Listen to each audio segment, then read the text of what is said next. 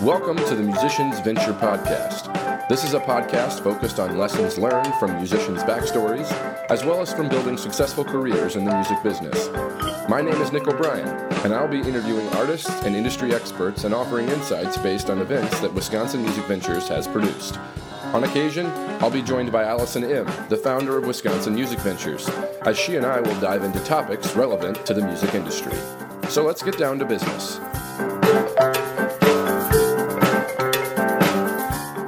Hey, I am Nick O'Brien, and this is the Musicians Venture Podcast. Thanks for tuning in. This episode features a conversation with Billy Bronsted, who is the founder and frontman of the Northwoods Americana trio, Billy Bronsted and the Lute. And he also plays solo. Billy is a humble man from Wisconsin's Northwoods with a voice that fills the room and a smile that warms the heart. He's been a musician since his teenage years and has put out several studio albums with different bands over the course of his career. He's toured the country a couple of times and has made a name for himself in the Wisconsin string band scene, playing popular festivals like Mountaintop, Blue Ox, Mile of Music, and many more. Another aspect of Billy's life that this conversation focuses on is his past challenges with addiction to drugs and alcohol, and getting sober while maintaining and growing his presence in the music industry. Now, there are a lot of people in the industry who struggle with addiction and sobriety, but not many talk about it openly. In this conversation, Billy really opens up about his story and his journey with addiction. Now, Billy and I have been friends for a while, so I've seen his music career evolve and his quality of life improve significantly over the years. And this conversation spotlights a lot of what I've been able to witness as a friend and a big supporter of Billy's. Over the course of our chat, we talk about his current focus on mindfulness and maintaining a sense of stillness internally so that he's focused and present as consistently as possible. We talk about the four most important influences on him becoming a musician, who are all within his family. We also chat about the first band he was a part of and a funny story about that band's first stickers. And then he goes on to talk about all the other bands he was in between high school and now, a few of which included members who are now playing with other well-known Wisconsin bands like Feed the Dog and Tay and the Neighborly. He reflects on his experience learning how to front a band in his early 20s.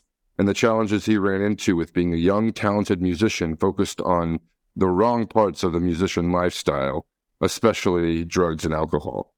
He explains when and why he decided to shift his focus to producing solo music after putting out several EPs and albums with his prior bands, and how the solo project turned into Billy Bronsted and the Lute. Billy talks openly about his experience with addiction to drugs and alcohol, and how going to rehab helped him kill the old version of himself, as he puts it. He reflects on how he had to get to rock bottom before he could learn the importance of loving himself enough to let go of his past, while still honoring it because it's what made him a better man.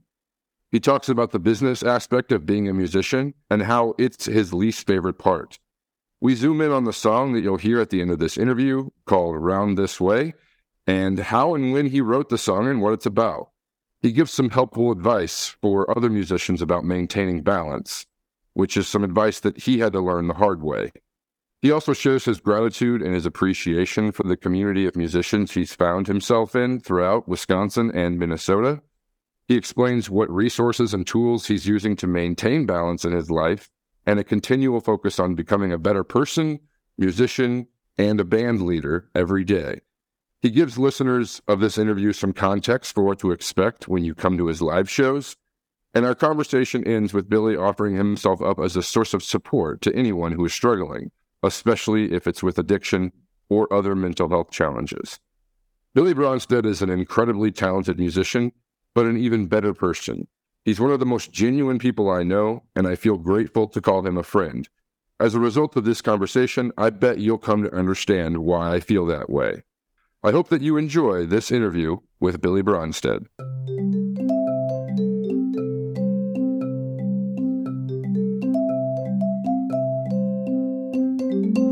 Billy Bronsted, my man. That's me. Yeah. Thanks for sitting down with me. Thanks for being on the Musicians Venture. We've been talking about doing this interview for a while, and it just so happened to work out this weekend as I was up in Wausau for the inaugural Scotty River Bluegrass Festival, in which you were all over the stage, man. You had your own set. You stood in with other bands. You even kind of created a new little duo, at least for the weekend, with you and Eric Huvenen from Feed the Dog. That was fun. But yeah, here we are, sitting at your kitchen table. Billy, it's been, I gotta say, like a pleasure to kind of see your music career blossom in these last 5 or 6 years of us knowing each other and being pretty close friends.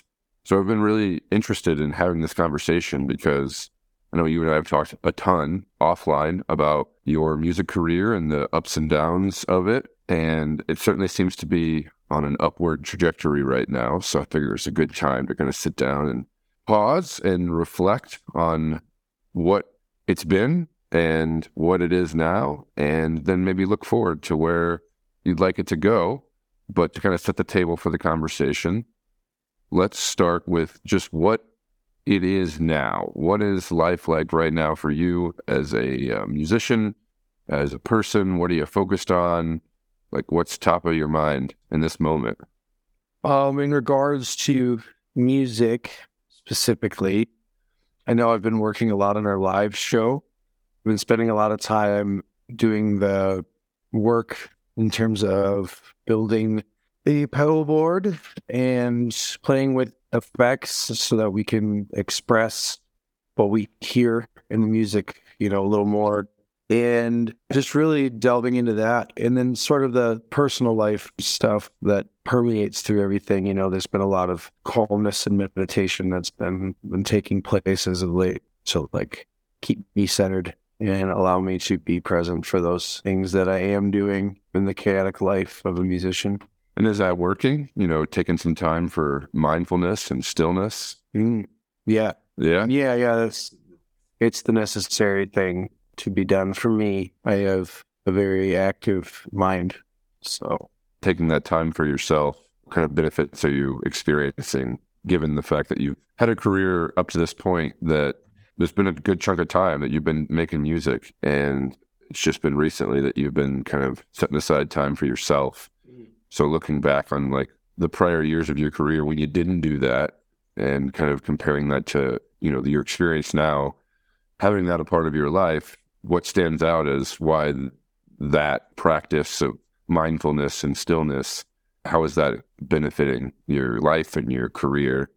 I spend more time in the pocket, and really that by spending more time in the pocket, my relationships with others are better. My relationship with myself is better. My ability to have confidence in what I'm doing and believe in what I'm doing is more frequent.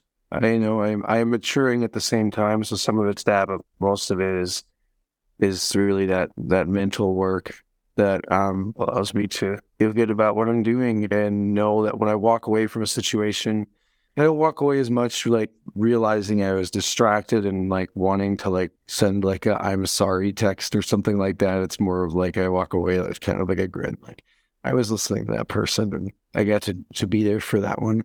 So. Yeah, you got that experience, the last 2 times we've been together at Ice Dance, Feed the Dogs Festival, and then this weekend at Scotty's for the Bluegrass Festival there. Chance to kind of talk with a lot of folks that you've known for a long time and some even new connections. And I don't know, just my observations, you seemed pretty damn present during the whole thing, both weekends.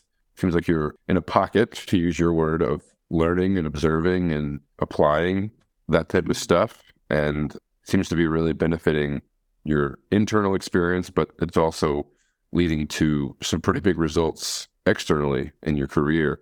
Like I said before, it definitely seems like your trajectory is on an upward motion right now for your place in the Wisconsin music scene, for your place in, that Americana folk genre. So I would say from a distance, it is paying off. Your commitment to maintaining a pretty still internal experience. So congratulations.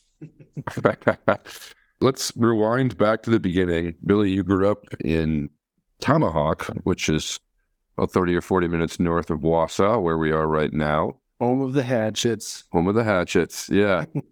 And you started making music and putting it out there pretty early. in your life as a teenager.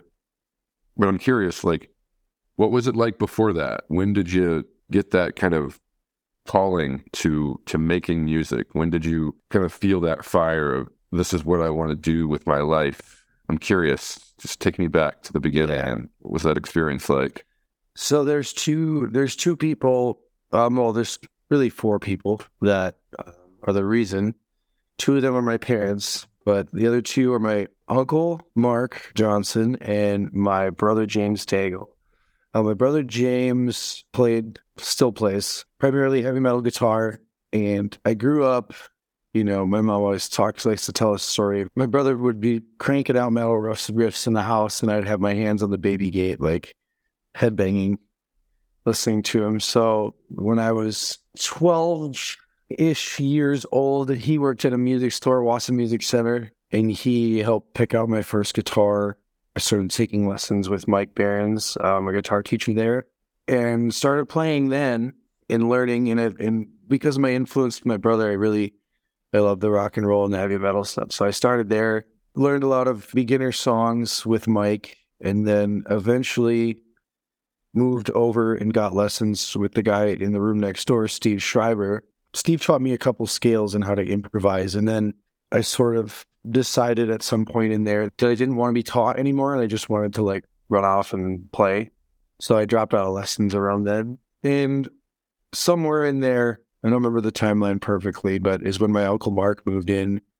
He had moved home.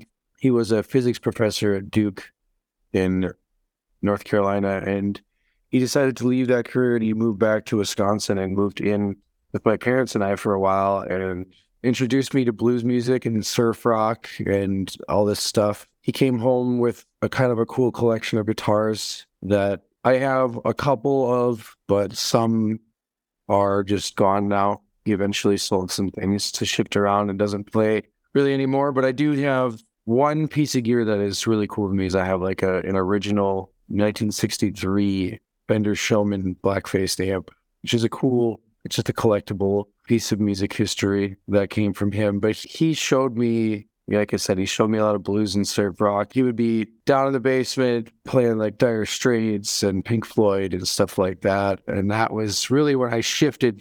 I really started to be introduced to more sonic things than just that heavy metal stuff. And I drifted away from the heavy music and fell in love with this, all these other sounds. And really, it kind of took hold there. Somewhere in there, I started strumming and singing.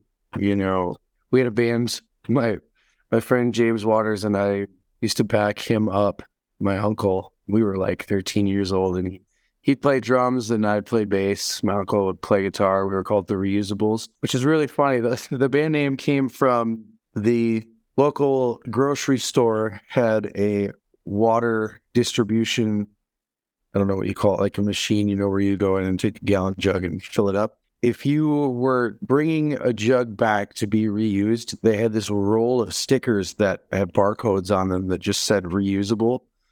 And so, sorry, Nelson's County Market, but we stole a roll of those stickers, and those were our band stickers. Oh, that's great. Yeah, actually on that headstock of some of my guitars, covering up like the serial numbers of them, there's still like some of those old barcode reusable stickers in it. They still laugh. We had like a drum head that we had written the reusables on. Besides like playing with my buddies in the band room of the high school, that was like the first real like band, and that wasn't for very long. In Tomahawk, there was like a youth center, the Axiom building, and there was some kids a few years older than me that were throwing concerts in there. And that was when I first got exposed to live music. That was where my connections with David Blessing and John Knipe. Well, I didn't even really get to know them then. That was when I first saw them, because they're a few years older than me. David actually sang in a metal band, and John played bass, and then I think he eventually switched to drums. I can't remember exactly, but they were called Valinar. There was another band called Farewell Cadence that was like Silverstein, like emo pop kind of side of the coin, and Valinar was more of a metal band. And they would throw these shows there, and I would go. It's like 13 years old, and it was the coolest thing ever. And later I would eventually play with David and John. Dave and I started our first band together called Saving Cities while I was still in high school. And then when I got out of high school, I made it like a year or two, and then it kind of fizzled out. And then we moved to Minneapolis together. That was where the idea for One Strong Army started. We moved back to Wausau and worked on that band for a few years. And then the guys, that kind of started to shift and fizzle out. And the guys went off and started Feed the Dog. And then that was kind of when the Billy Bronsted solo idea really began. And then somewhere in there, Linus in the Loot, the Bluegrass Trio, LUTE, which was David's band name. It's like a tribute to like a mythology story of Linus being the son of Apollo. I think his father, Apollo, created the lute for him to play or something like that. I can't remember the story that well anymore, but that is the Linus and the Lute idea.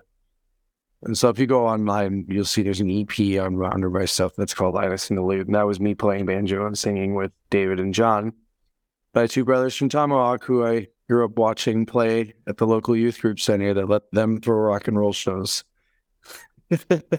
So tell me, like the first band being Saving Cities, that was you and John and David, right? No, John. That was David and I and Jake Klessig and Tyler Mortimer, who are two other Northwoods guys. Jake hasn't been in a band for quite a few years now, and Tyler's down in Florida now. He's got a band called Oceans, and they're on tour right now, which is awesome. It's the first time I've seen him in a band since then. Oh, really? Yeah. So that's been really cool. But yeah. Well, and David went on to be the founding bass player of Feed the Dog. Yeah. And is now the bass player in Tay and the Neighborly. Yep.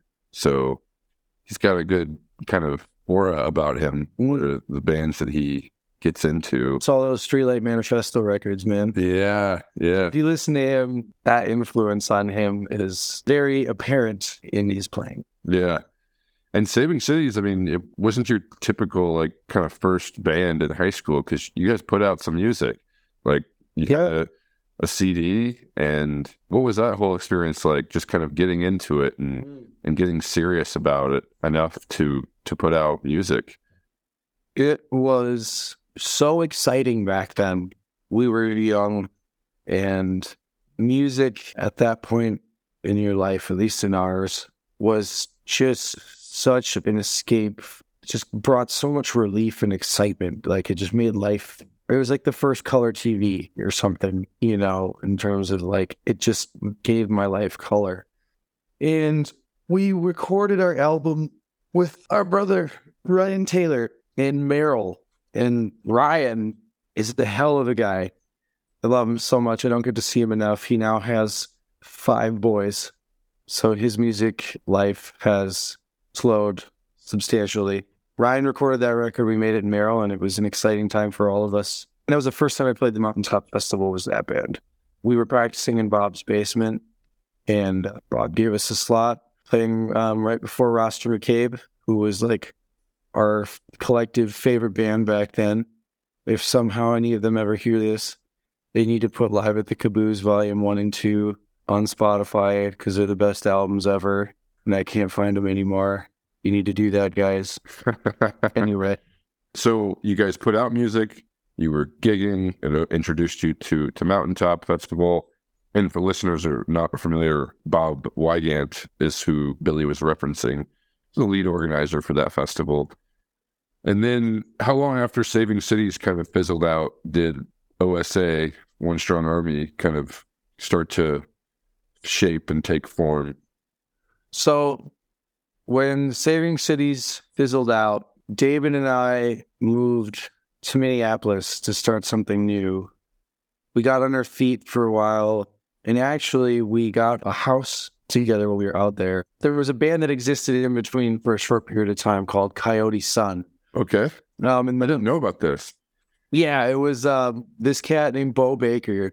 This is awesome guy that we got to know from kicking around Minneapolis. We had a house together for like 6 months on like 35th and Bloomington. 6-month lease. We didn't renew it. After that experience, when Jake, the singer of Saving Cities, kind of stepped away from music. But the 4 of us recorded like some songs in that house, and we used to back Bo up. I was playing drums at the time. David was playing bass. That was kind of our Minneapolis chapter. And then after that kind of changed, Dave and I had gotten to play some music with Eric, who is now the drummer of Pete the Dog, and we loved his drumming. So we actually just decided to move to Wausau to start a band with Eric. And that is One Strong Army. Shortly thereafter, we went into River Rock Studios with Kevin Israel and made our first EP, and then eventually made a full record. And then we even cut a second record that never got finished or released. But someday I think that thing's going to see the light of day. We just needed a long break. My life is very chaotic. In hindsight, now I see drugs and alcohol. That's when they were really starting to ruin my life. How old were you at this point with the One Strong Army kind of chapter? Yeah, I was the tender age of 22, maybe. Okay. I know, there was One Strong Army show that's happening before I was 21. Sorry to anyone that hired us. He might have served me a drink. Explain One Strong Army's sound and what was the inspiration behind the songs in that band. Honestly, David had shown me a lot of bands from the Minnesota scene back then. When I was a teen, I was listening to like I said, Roster McKay was one of our favorite bands, but I was listening to Wookie Foot and John Land Payne and a lot of these bands that were blending jam and reggae, kind of funky stuff, so I loved that stuff back then. And it still holds a place in my heart. I grew into something else. That was the sound, the boom chucks of reggae and funky tunes. And then we would blend it with rock and roll and punk and trippy guitar solos. That sounds like when you really got into learning how to front a band. That was. What was that experience like? I made all my mistakes then.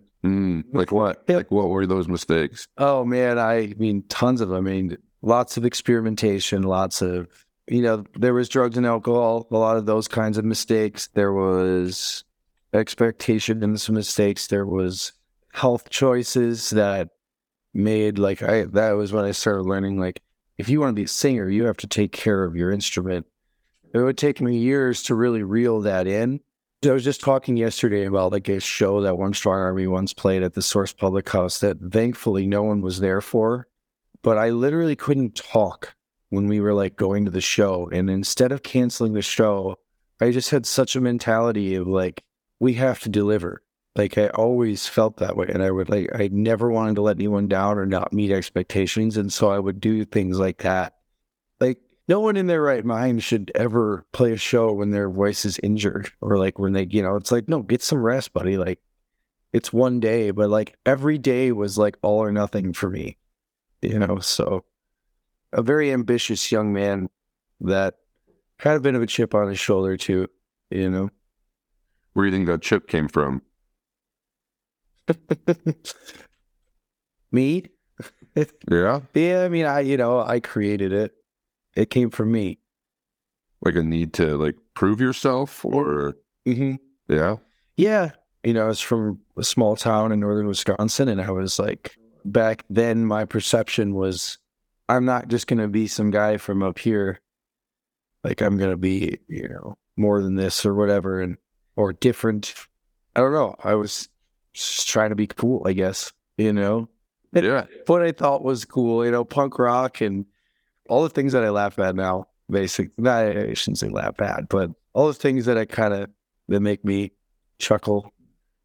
And then One Strong Army started to kind of fizzle. What was the reasoning behind that? Pete the Dog was taking off. Tyler's songs were awesome. And I was a mess. And the guys had an opportunity to work with a dude who was writing really good songs and a guy like Timmy who works his ass off on getting the band shows and just had generally been in the music world and knew how it worked. I was 5 years younger than my rhythm section, and I had no idea how to be a leader. Although they had done plenty of work themselves too, a lot of it fell on my shoulders and I just didn't know how to handle it. I was naturally talented, but I was resting on my laurels and I was doing drugs and drinking and just partying. I was obsessed with the wrong part of the music world, because I thought it was going to bring me more of what I was looking for. And instead it was destroying that. So That's the truth. And so that Feed the Dog record, that first album, Sheep, man, they made that during that time. And like, I was like heartbroken just because I had poured so much into the band. I didn't know how to let go of it. And they were making this. And I'll be honest, like, there was a little bit of jealousy at first. And then when I heard the album, like, I understood. I was like, oh man, this is good. I mean, it's still one of my favorite albums to date. I still will turn it on and listen to it regularly.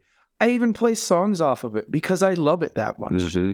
You know, like, it just went down as like one of the best records I've ever heard. Aaron Dusterhoff did a great job on it. Tyler wrote some awesome songs. Timmy Schertz the fiddle and Dave and Eric are awesome together.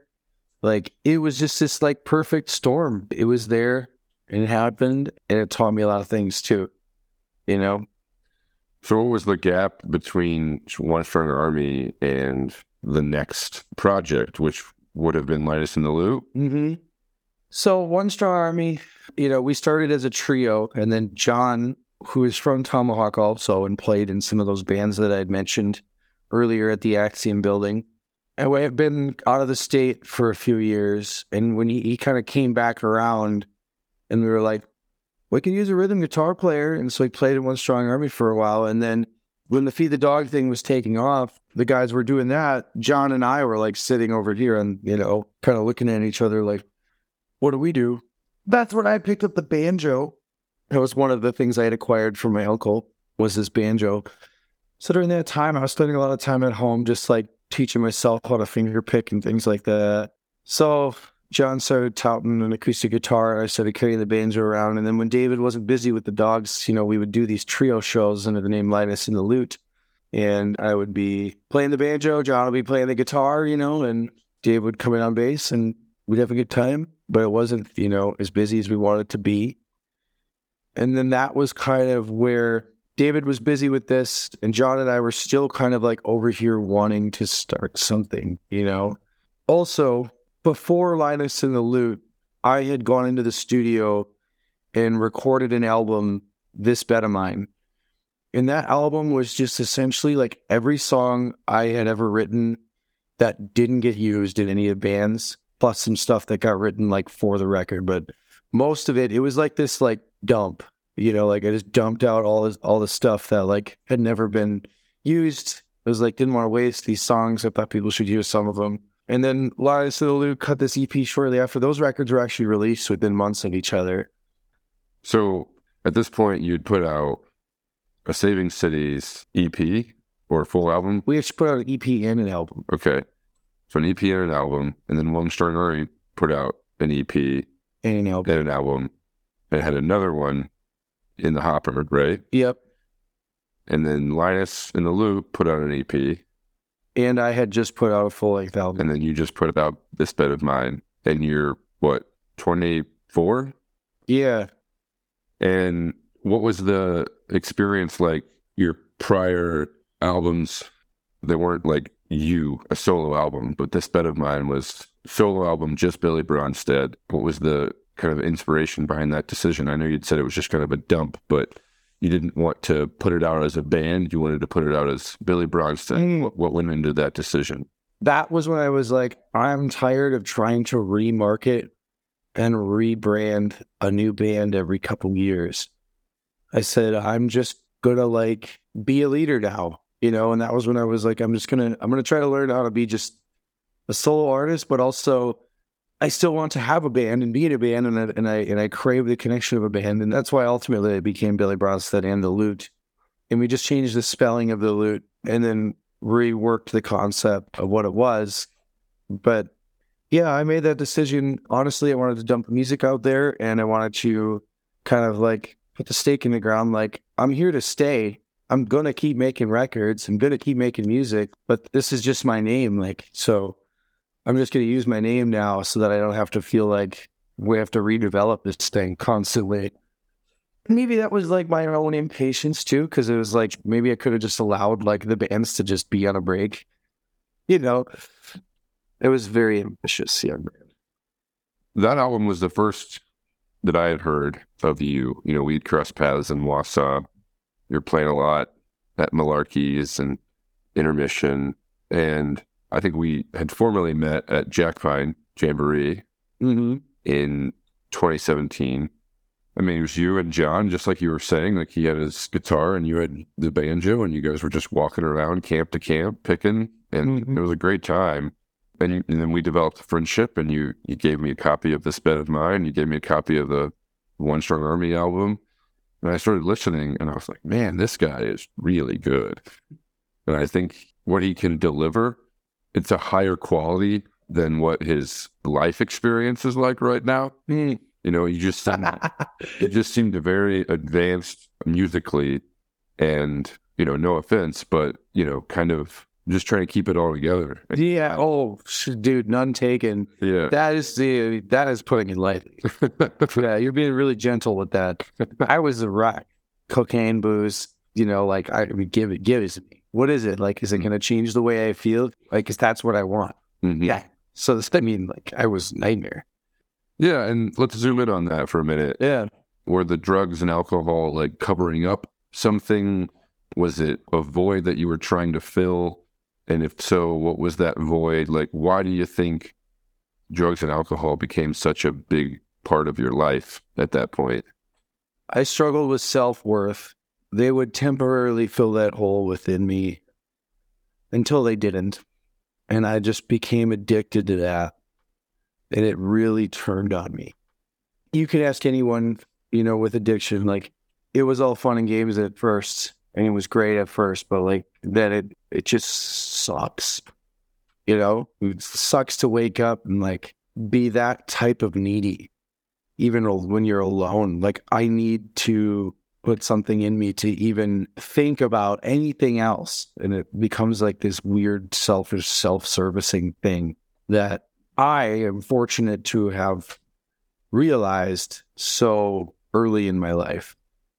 And we've talked a bit about this part of your life offline, but it seemed like it was a pretty scary phase of your life. Oh, yeah. Yeah. I mean, there's even songs on those records, you know, where I'm sort of like, I would like write these songs like making empty promises to myself. It's like when someone is like on Monday morning, like, I'm going to sober up. It was like I'd write that like Monday morning, like, time to get sober song. And by Friday, you're drinking again. You know, it was kind of like that. And I was hooked on prescription stimulants. I even had a prescription for a short while, and that was a nightmare. But, you know, Adderall and stuff like that. So there's even a song on like the One Strong Army record. It's all about the prescription drug industry. Some believe. It's called Some Believe. And like even back then, like I was still like using and stuff, but like I knew deep down that I disagreed with all this stuff. So there was a lot of dissonance for a long time there. Yeah. And how long were you having this experience where you kind of knew that you were addicted and that it wasn't actually serving you, but you thought that it was? Like, what was that period of time like where you were telling yourself that you needed to get sober, but you just weren't? Like, how long was that? And man, denial's a son of a bitch. And I was in denial for a few years, and I never let myself truly tell myself, like, dude, you have a problem. I would reel it in for long enough to prove to myself that I could go do it again, you know? And I crashed and burned. COVID happened. And when COVID happened, man, I'd cleaned up. I will say that there was like quite a few good periods there where I had cleaned myself up, but I'd still never realized fully to myself that what I am is an addict, or I'm a very addictive personality. I have an immense amount of willpower, and I think that's instilled in me from my father. He's a Marine, and he has taught me to will myself through a lot of things in my life. So like I have this like willpower, but when you're an addict, it's like no amount of willpower can beat it until you know what the problem is. And so I would like will myself away from things, but then eventually like there's this little ticker in the back of your mind that wants it, and it never stops thinking about it. And so I would always go back. And then, yeah, so COVID happens. What happened, man? Me, in my perception of the world, I was like, okay, I remember literally being like, okay, this is like my generation is going through the Great Depression, essentially. So to me, this whole thing is playing out. I literally believed that my dreams were destined to not come true. I bought a pickup truck from a friend and I just went to work for a while. And then that's when, like, when I believed that I didn't get to be this person I thought I was, that's when it got bad. When I didn't allow myself to believe that there was like going to be another day of music or something like that, I felt it deep down inside, and I tried to like work. And there's a lot of tradesmen that I probably frustrated, and there was a lot of like late for work days. It was so messy. And by the end of the year, I was in hell.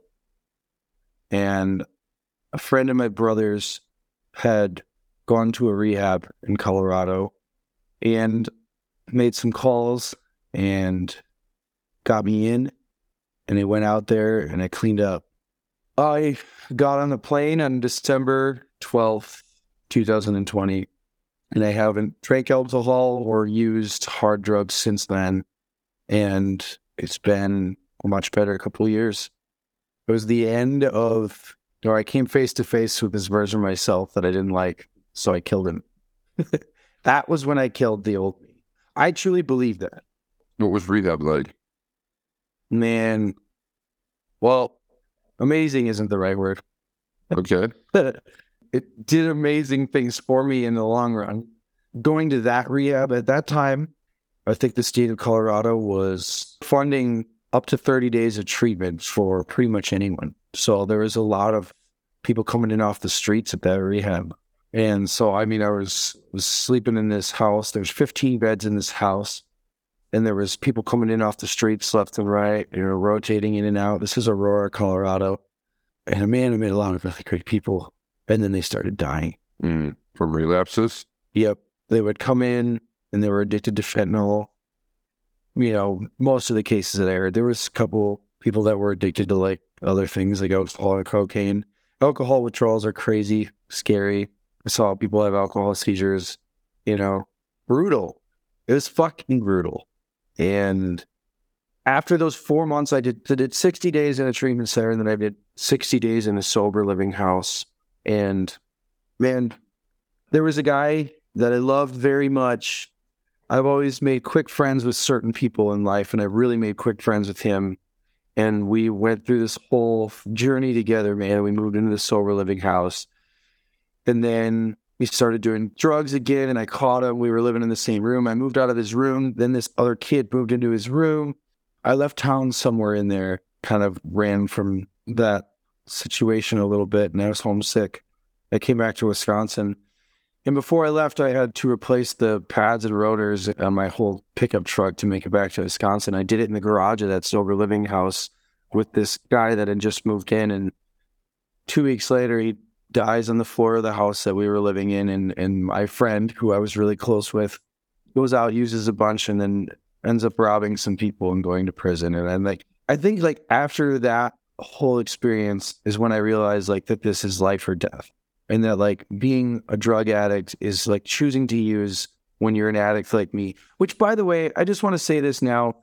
I just want to plug this really quick for anyone that's listening that might be feeling like they're separate from me now because they do drugs. You're not. I'm a drug addict. You don't have to ever feel like because you're high around me or something, I'm still going to laugh when you tell drug humor. I'm still going to be a part of this community no matter what. I've built myself up to coexist with you now. And don't ever put yourself on an island around me just because I don't. With that being said, it's life or death, man. It's life or death. And when you're using like that, you're choosing to die. That's the hardest part for me is when I see people choosing to die when they're doing it in a sad way, like I used to. And it's just, that's the only way they can get by. So yeah, anyone out there that is going through it, you can pull me aside anytime. I get nothing but love, and I do support you. So when you were in rehab and in the sober living house, you said it was 120 days. Were you still feeling this connection to music, or did you step away from music altogether? What was the music part of your life like during that time? I flew out there with a guitar. So while I was sobering up, I was the guy in the rehab with a guitar. You know, it was pretty funny sometimes. You know, Were you writing? I was soothing a lot of people, and including myself. Music was a way of self-soothing because I had a lot of issues growing up. Addiction runs deeper than just me in terms of my family. I think more of my family is realizing it now too. Mm. You know, which is cool to see. So you were getting homesick, come back to Wisconsin, you're still sober. This would have been what, like mid 2021? Yep, it was April or May. So I did my breaks in the garage of that sober house, and then I found a truck topper at Marketplace, and I built a bed in the back of my truck. I was working for a carpenter out there at the time, a guy named Jeff. Sorry I left you, Jeff. One day I took a bunch of like wood. We tore out like a garage door on a house, and we made it taller essentially, so this guy could get his like high top van in. And there was all this lumber from that, and I took it all home in my truck that day. The next morning I came in, and he like kind of whipped me like, get in there, you know, get that work done, boy, kind of thing. And I was struggling at the time, and I had never told him I was in recovery because I was embarrassed, which was foolish. I should have just been honest with him. But I didn't tell him, and then when he said that, I reacted poorly to it, and I got in my truck. I drove back to the house, and that was when I started fixing my truck, building a bed in the back of it, putting a topper on it. And I was like, I'm going to go hit the road for a while and try to, you know, get back to who I am and live again and make my dreams kind of come true. It wasn't the most graceful at times when I got back. I still made a lot of mistakes when I came back from that, but they weren't all mistakes either. There's a lot of good. Let's just put it this way. I made less. Mm-hmm. Things were getting better. And I was starting to become more accountable for things, and I was starting to be a bigger rock, you know, and really just developing self more and more, you know, but there was a little bit of dissonance again, but it was a different kind now, because now it was like, I had started to kind of build up this identity of like drinking woohoo yee-haw music, you know, and I still like to party like that. I just can't drink. And so it's like, it's weird sometimes still even, you know, so I mean, even the title track of the first record, This Bed of Mine, is like a story about me like getting drunk and like ending up in a ditch. And it's a mostly true story. Besides, you know, the end of it is just more of a joke, but it's actually like a shitty story of me like being too drunk to control myself. And I thought it was funny. Mm-hmm. You know, I still sing it now, and I just tongue in cheek it. Yeah. You know? Yeah. Well, you mentioned this during the last few shows that I've been to of yours. You'll say, you know, you kind of look at your life in two parts. There was before sobriety and after sobriety, and a lot of your songs kind of fall in line with that kind of categorization. And you're still able to sing and play the songs that you had written about your life before sobriety. And I think it's really admirable that you can still kind of reflect on those experiences that you wrote those songs about and have a relationship with your past self that doesn't leave you feeling like a failure or anything like that. Explain that experience. Like, how are you able to do that? I have to accept every piece of myself. I can't pretend to be anyone else, you know? So can't close the door on the past. It's part of me. It's what made me able to have perspective and to grow into this person that I am now and to be a better man. And hopefully through this and me being open about it, there's some people out there that don't have to make the mistakes the way that I did. I'm definitely the epitome of someone who had to learn the hard way. I was beat down by myself. It was all self-induced. And people told me that, and I chose not to listen. It says even more, just like how important your inner dialogue is and what you believe about yourself. And really, like, you have to tune into that. You have to love yourself. And I never did until I stopped. And I do now. Yeah. You know, there's a guy this is a shout out to Jared at the Pathfinders Recovery Center. I was being more sarcastic when I said it, but I still think about it because I know it makes him laugh. We were in the van once, and I was sitting in the passenger seat. He was driving this recovery center van, and I looked at him and was like, you know, I'm a pretty cool guy. He still, whenever we talk, he brings it up. I was joking that day, but now, like, yeah, you know what? I'm a pretty cool guy. You are a pretty cool guy. Yeah. At this point, it's like mid-2021. You're back in Wisconsin. You are working in the trades, building houses, things like that. And, the itch to make music comes back. Take me through the process of kind of reestablishing yourself in the music world and, putting together Billy Bronsted and the Loot and putting together an album and putting that record out. So I probably have to rewind a little bit to tell that. Okay. So yeah, before we got into the recovery stuff, I was talking about John and I being left in the dust of the One Strong Army thing, and the dogs taking off, and Linus and the Loot's going on. So David's getting more and more busy, and so John grabs a cajon one day and starts messing with percussion, and I switched back to the guitar. I was just tired of the banjo. The banjo didn't feel like my instrument. I'm a guitar player. They're a great one, by the way. Thank you. A lot to learn, but thanks. And so I started doing that. John was playing the cajon, and then he actually, over time, built a full drum set. I mean, literally one piece at a time. He started with the cajon, and then we got this like inverted kick pedal thing. He got a snare drum one day, and he started like getting cymbals. And then we dug out like my old drum set out of storage and repainted it. Then eventually he grew into a full kit, and then a band started like surrounding us, That's when Darian Waller started playing with us. Harold Mello and Jordan Miles joined the band at the time. And that was all while I'm going through still like struggling with this addiction stuff, and I don't even realize it. And these guys are like, playing in my band, and I'm sure like getting frustrated at times with me and my behavior, and I don't really understand what's going on with me either. Well, deep down I do, but denial. Yeah. We had been playing these songs, and John and I had written a lot of that record, Rhythm, Racket, and Romance, on the spot in dives around Wisconsin. It was like drinking beer from local breweries that we were playing at, and like just like coming up with songs, playing some covers and making things up. And then, like I said, built the drum set up, and a band eventually surrounded us.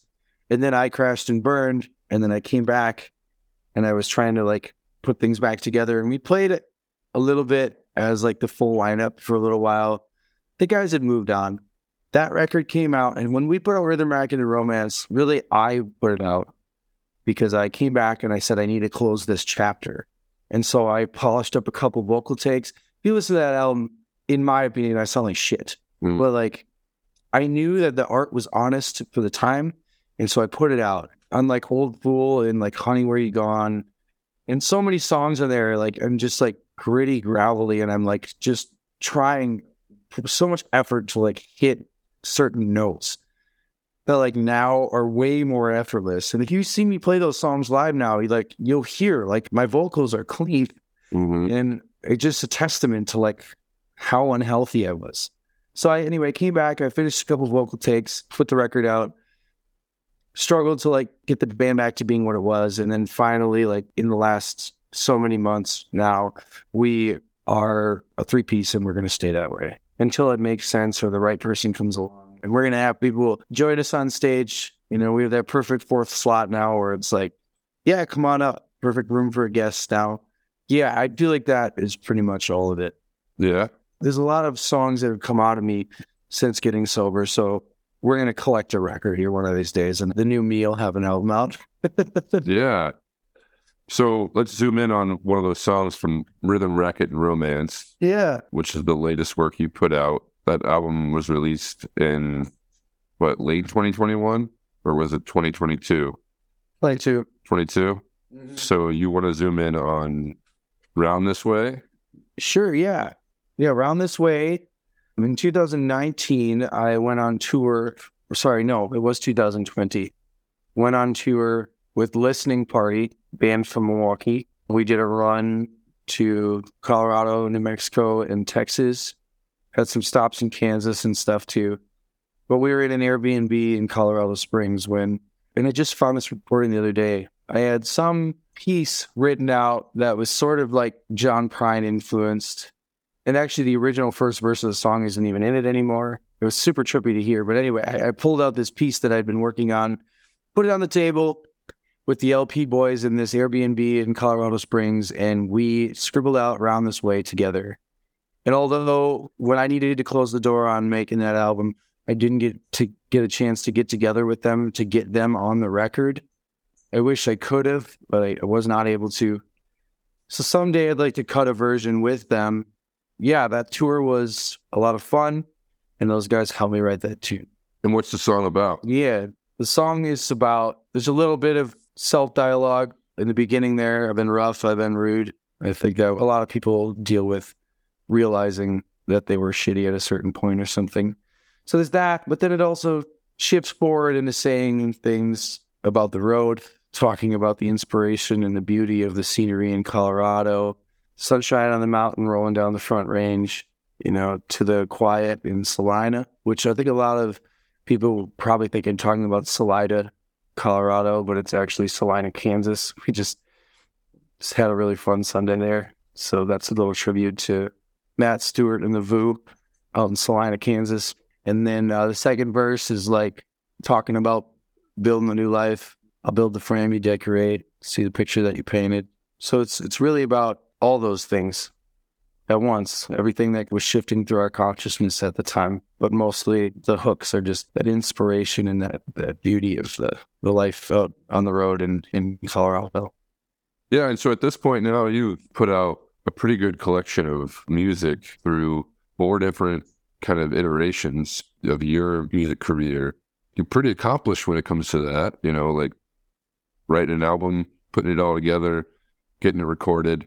Do you feel that way? Musicians who are kind of still on their way up don't have quite as much experience as you do in that realm of the industry. What's your take on that? Like, is it wild to look back and kind of see where you are right now in relation to where you want to be and look back and say, well, I have put out, 5 or 6 pieces of work, and 3 full-length albums, a few other EPs. Just how did you learn all that stuff? The business side of the music industry and the importance of putting out music and going on tours and booking shows and stuff like that. Like, you've done a lot of that. Don't take that for granted. What have you learned about the business side and separate from the creative side? That it's my least favorite part. Yeah. I know that. I think most of us can agree. We don't like being businessmen. We like being creative. We got into music because it moves us and makes us feel, and we have a lot of fun. I'm saying we because I think a lot of people would agree with me, but there's probably some, I'm going to call them weirdos out there that just love sending those emails. That's a joke. I don't think they are. We're in such a crazy time. The information age is just booming so fast. So there's this ability for us to teach ourselves things and for us also to teach others too, So like I'm on the internet, anyone that doesn't, some research, like there's lots of resources out there to tell you how to get connected in that, and there's a lot of musicians now. There's a lot of people that are getting good at promoting and marketing themselves. I'm still not the best at promotion and marketing. I'm still not even the best at being responsive to emails. I'm still a work in progress, but I have at times put a lot of effort in, but that addictive personality has even affected that. At times I have, all right, mission statement is here, right? We want to play shows. We want to do this. All right, cool. So I go to work on it. Days and days, 12 hours a day at the computer, right? Chugging coffee. And then the next thing I know, I'm wondering why, I'm so tense and I haven't been getting exercise. And all of a sudden, last year, man, I put out the record and then I was just trying so hard to promote it and work on it that I crashed and burned even sober. I was just drinking a bunch of coffee and I actually had an acid reflux flare-up that destroyed my voice and I couldn't talk for a month. I actually had to cancel a bunch of shit because of it, So what I'm learning is balance is everything, even in the business realm. You can try too hard and you can work too hard, and it will have an adverse effect on you. Again, I have learned the hard way so many times. So if you're out there and you're working and you're sending a few emails and you're getting a few gigs booked and maybe you see someone with an intense tour schedule and you feel envy, remember that there's always a trade-off. If you see someone that's getting something, they might be missing something else, So just remind yourself that you're good enough and what you're doing is probably good enough, and don't spend 12 hours a day at your computer. It will fuck you up. Yeah. Well, also too, like, you said you learned a lot about this from, just going on the internet, figuring it out, but you've also come up in this community of musicians in Wisconsin from this, like, kind of string band, bluegrass, Americana genre, these relationships that you formed, just gigging with these other musicians and going to festivals and things like that. And I was able to kind of witness that this weekend at Sky River. There's a really solid foundation of relationships built there that it's safe to say you probably taken a lot from, gained a lot from inspiration and guidance and kind of mentorship. Talking about that experience of just like coming up with all these other musicians, you talked about Eric and David, they went on to form Feed the Dog, and now David's moved on to Tan and Neighborly. But, Eric's, we talked about this, one of the best, if not the best drummer in the state. But you've rubbed shoulders and shared hugs with so many other amazing musicians in the state. What can you say about that? What have you gained from that experience, that being part of that community? I think seeing other people thrive has allowed me to rest assured that things are going to be okay for me too, and that I appreciate them so much. And I think without seeing them succeed and do the things that they have done, I could have never learned to be a little more gentle with myself. And honestly, man, I'm just at this like point where I'm just like, I could really learn so much from anyone. And a lot of these guys, like, I'm just around them now and I'm like, man, you're awesome. Like, I started playing a little bit with Augie as recently from the Armchair Boogie, and we did like a duo show in Madison, and then we joined, in on each other's sets this weekend for the Armchair and for the Billy and the Lute set. And man, he's just like, he's awesome. He's put in the work. He knows how to play the freaking banjo, man, and he's a good dude. And he's not the only one, Like I said earlier, I just had a chip on my shoulder when I was younger, and now like I've been humbled enough, and I'm just genuinely connecting with people, and it feels good to not be that person. I think I'm just still kind of riding that high. And these people I get to connect with now, I actually get to listen to them and watch them and observe them. They're teaching me things even when they don't know they are.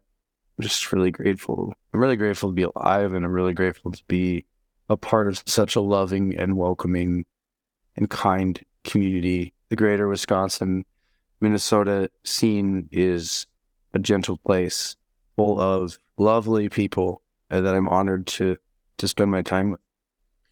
Yeah, and like I said before, like getting to witness that, firsthand this weekend at Sky River, like as an individual musician, I think you were on stage more than anyone else.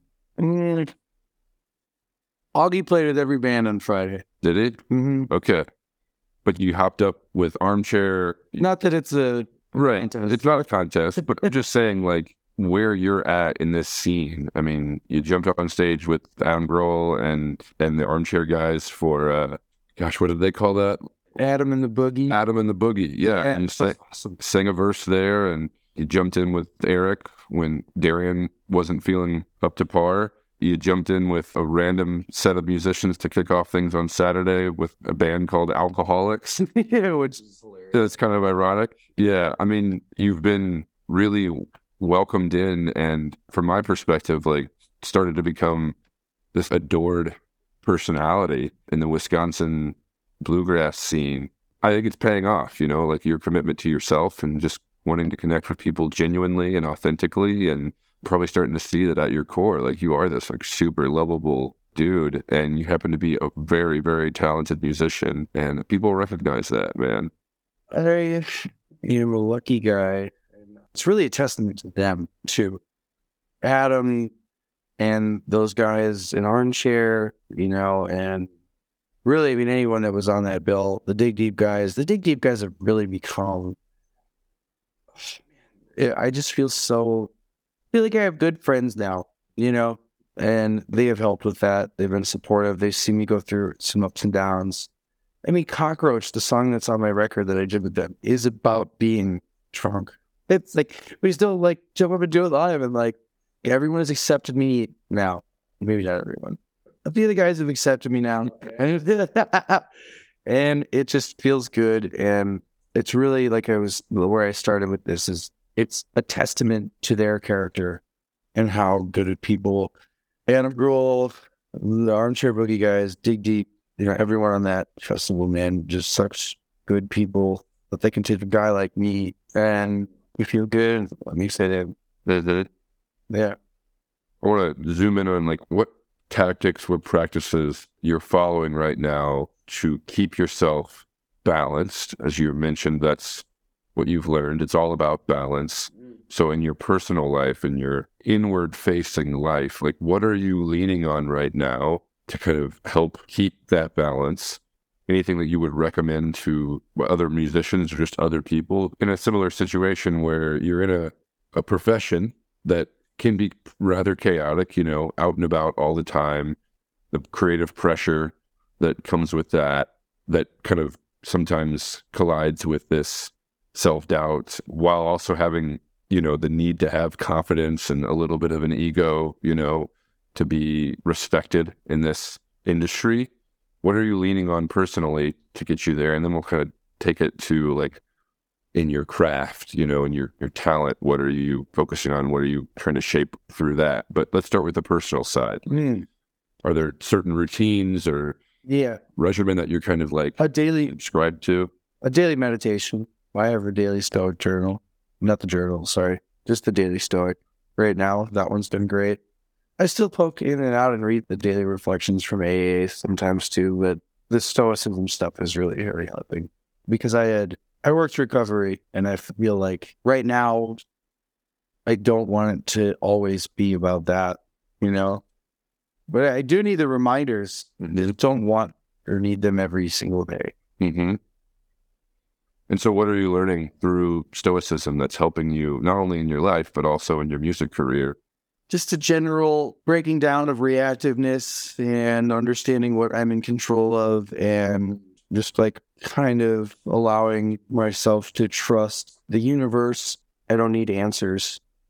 I believe that they'll come, and living in the moments, trying to really pull myself into the present moment when I feel my mind drifting. That one's the biggest one right now. And then understanding that whole narcissism and empathy spectrum, trying to scoot towards the empathetic side instead of the prior. Mm-hmm. And then musically, we've talked a little bit. Actually, we've talked a lot offline, but, what are you focusing on right now in terms of honing your craft? The live performances, the songwriting, guitar playing, what are you focused on there? Couple components. The Billy Bronsted and the Lute show has songs and has like a thing that's become developed. So now I'm like working on effects and the live performance of that and how to like make that better. And then at home, I'm like brushing up on old-timey fiddle tunes and stuff and like practicing flat picking guitar and just trying to grow like my playing into more and really breaking myself down and humbling myself back down and trying to like learn some fundamentals that like I think I decided and chose to skip when I was like, I don't need guitar lessons anymore. I know enough. When all I knew was the minor pentatonic scale, which anyone that plays knows you don't need so far with that before you like craving something else. Mm-hmm. So I really, really been like diving into the notes, more and more notes in between the ones that I had mapped out on the guitar. My ear's more trained now and playing with fiddle tunes. Yeah.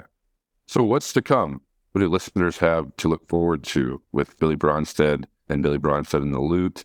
You're booking right now. Want to have a pretty big 2023. You're right up some tour opportunities. I think you said you're writing some new stuff. I had made a statement last year that I was going to release 3 albums, and then I injured my voice and was able to not deliver the second 2. One was going to be a bunch of unreleased OSA stuff, which I still want to go in and finish. So that may come out one of these days. That's from the past. And then one was going to be like kind of just like an acoustic EP of some of the newer songs.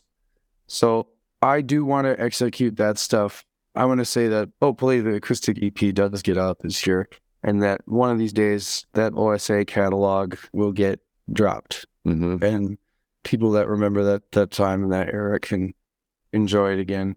Yeah. And if listeners have not seen a Billy Bronsted show before, give them a tease. What can they expect coming out to a Billy Bronsted show? They can expect me to be there. That's a good place to start. Yeah. They can expect that I will be honest, and depending on the venue, if it's a quiet room, you'll be able to connect with me more intimately, and I'll be able to tell you and give you context. If you come to see me in a bar where everyone's talking, which happens a lot up here in the Northwoods, you're probably not going to connect with me. You're just going to hear me, and I'm just going to sing some songs, and I'm not going to try to make myself the center of attention, which I'm totally fine with. I'm really totally fine with playing to any room. And if you come to a Billy Bronsted and the Lute show, we're probably on a stage of some kind, and we're going to try to really express ourselves sonically and push the limits of the genre and explore and jam and have a lot of fun with our instruments. And I will give context for some of the songs, and sometimes we'll just rock out, man. Mm-hmm. So yeah, depending on where and when, you can expect a lot of different things. Yeah. But number one is that I will be there. Yeah, you will be there, smiling.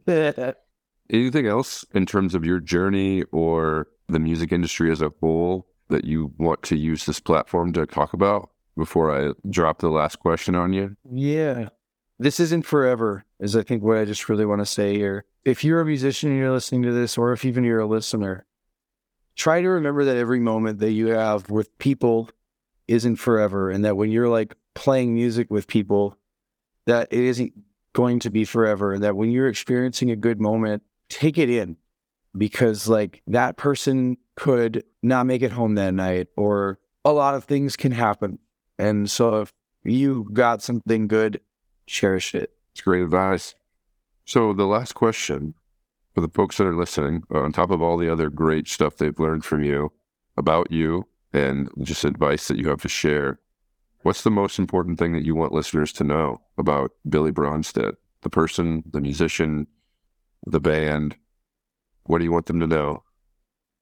I guess I just want them to know that, especially if addiction and mental health is an issue, that I'm someone that they can talk to and that they can open up to. And if I am able to give them time and my focus and my energy, that I can hopefully love them more than they can themselves in that moment. And I can be a shoulder, I support you, and that I believe that if you're coming to me in that situation, that you're probably having a pretty tough time, and that it will get better and things will turn around. And I'm an example and a testament to say that people change, and people not only can change, but will if they put their mind to it. And I love you guys. Listeners, I can confirm that. I've known Billy for quite a few years now, and I've seen both versions of this man. And while I genuinely loved the past version of you, what's at your core is that I think where I was connecting to. And that core is a lot more vibrant now, without the drugs and the alcohol. And I'm really enjoying seeing you kind of come into who you are meant to be. He is a very, very lovable man. And I can confirm when he said that he has a way of making friends with people very quickly. And I think that's why you and I are such good friends, because we both have a little bit of that going on and not scared to get deep and vulnerable. So when he puts himself out there, listeners, to offer that helping hand, that shoulder to kind of lean on, he's being serious, take him up on that offer. I'm sure he'd love to meet you. So Billy, yeah, this has been great. Appreciate you sharing this with us. Where can folks find you online? BillyBronsted.com, and that is STED, BRONSTED. BillyBronsted.com, at Billy Bronsted at most of the socials. There's surely not anyone else with my name, so I got lucky. Pretty accessible and pretty Googleable. Yeah, so that's me. Yeah. And like I said, you got a pretty good lineup of shows already scheduled in 2023 and more coming on the books. So if you see Billy Bronsted coming through your area, I highly recommend you go and checking him out and introducing yourself. Billy, thanks for sitting down and sharing your story with me. Yeah, brother. Thanks for having me. Much love.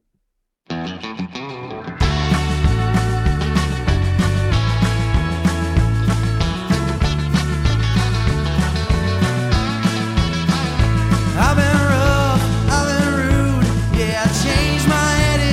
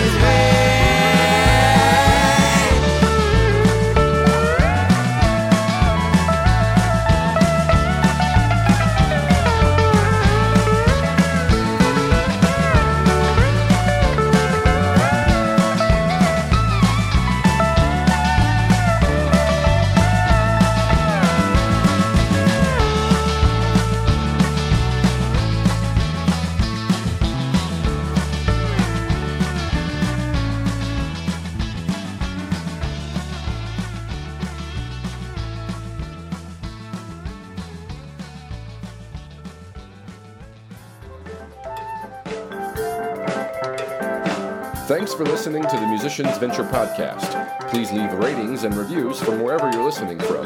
Check us out online at themusiciansventure.com for more information on what we have happening, to find past episodes, and ways to get in touch with us. Find us on social media at The Musicians Venture on Facebook and Instagram, and at Musician Venture on Twitter. Like and follow us on all those platforms, and hey, while you're there, engage with and share our content with your friends. The Musicians Venture podcast is hosted by me, Nick O'Brien, with guest host appearances from Allison M. The podcast is produced by Shannon Coulard, with theme music by Mike Newmeyer. Thanks again for listening.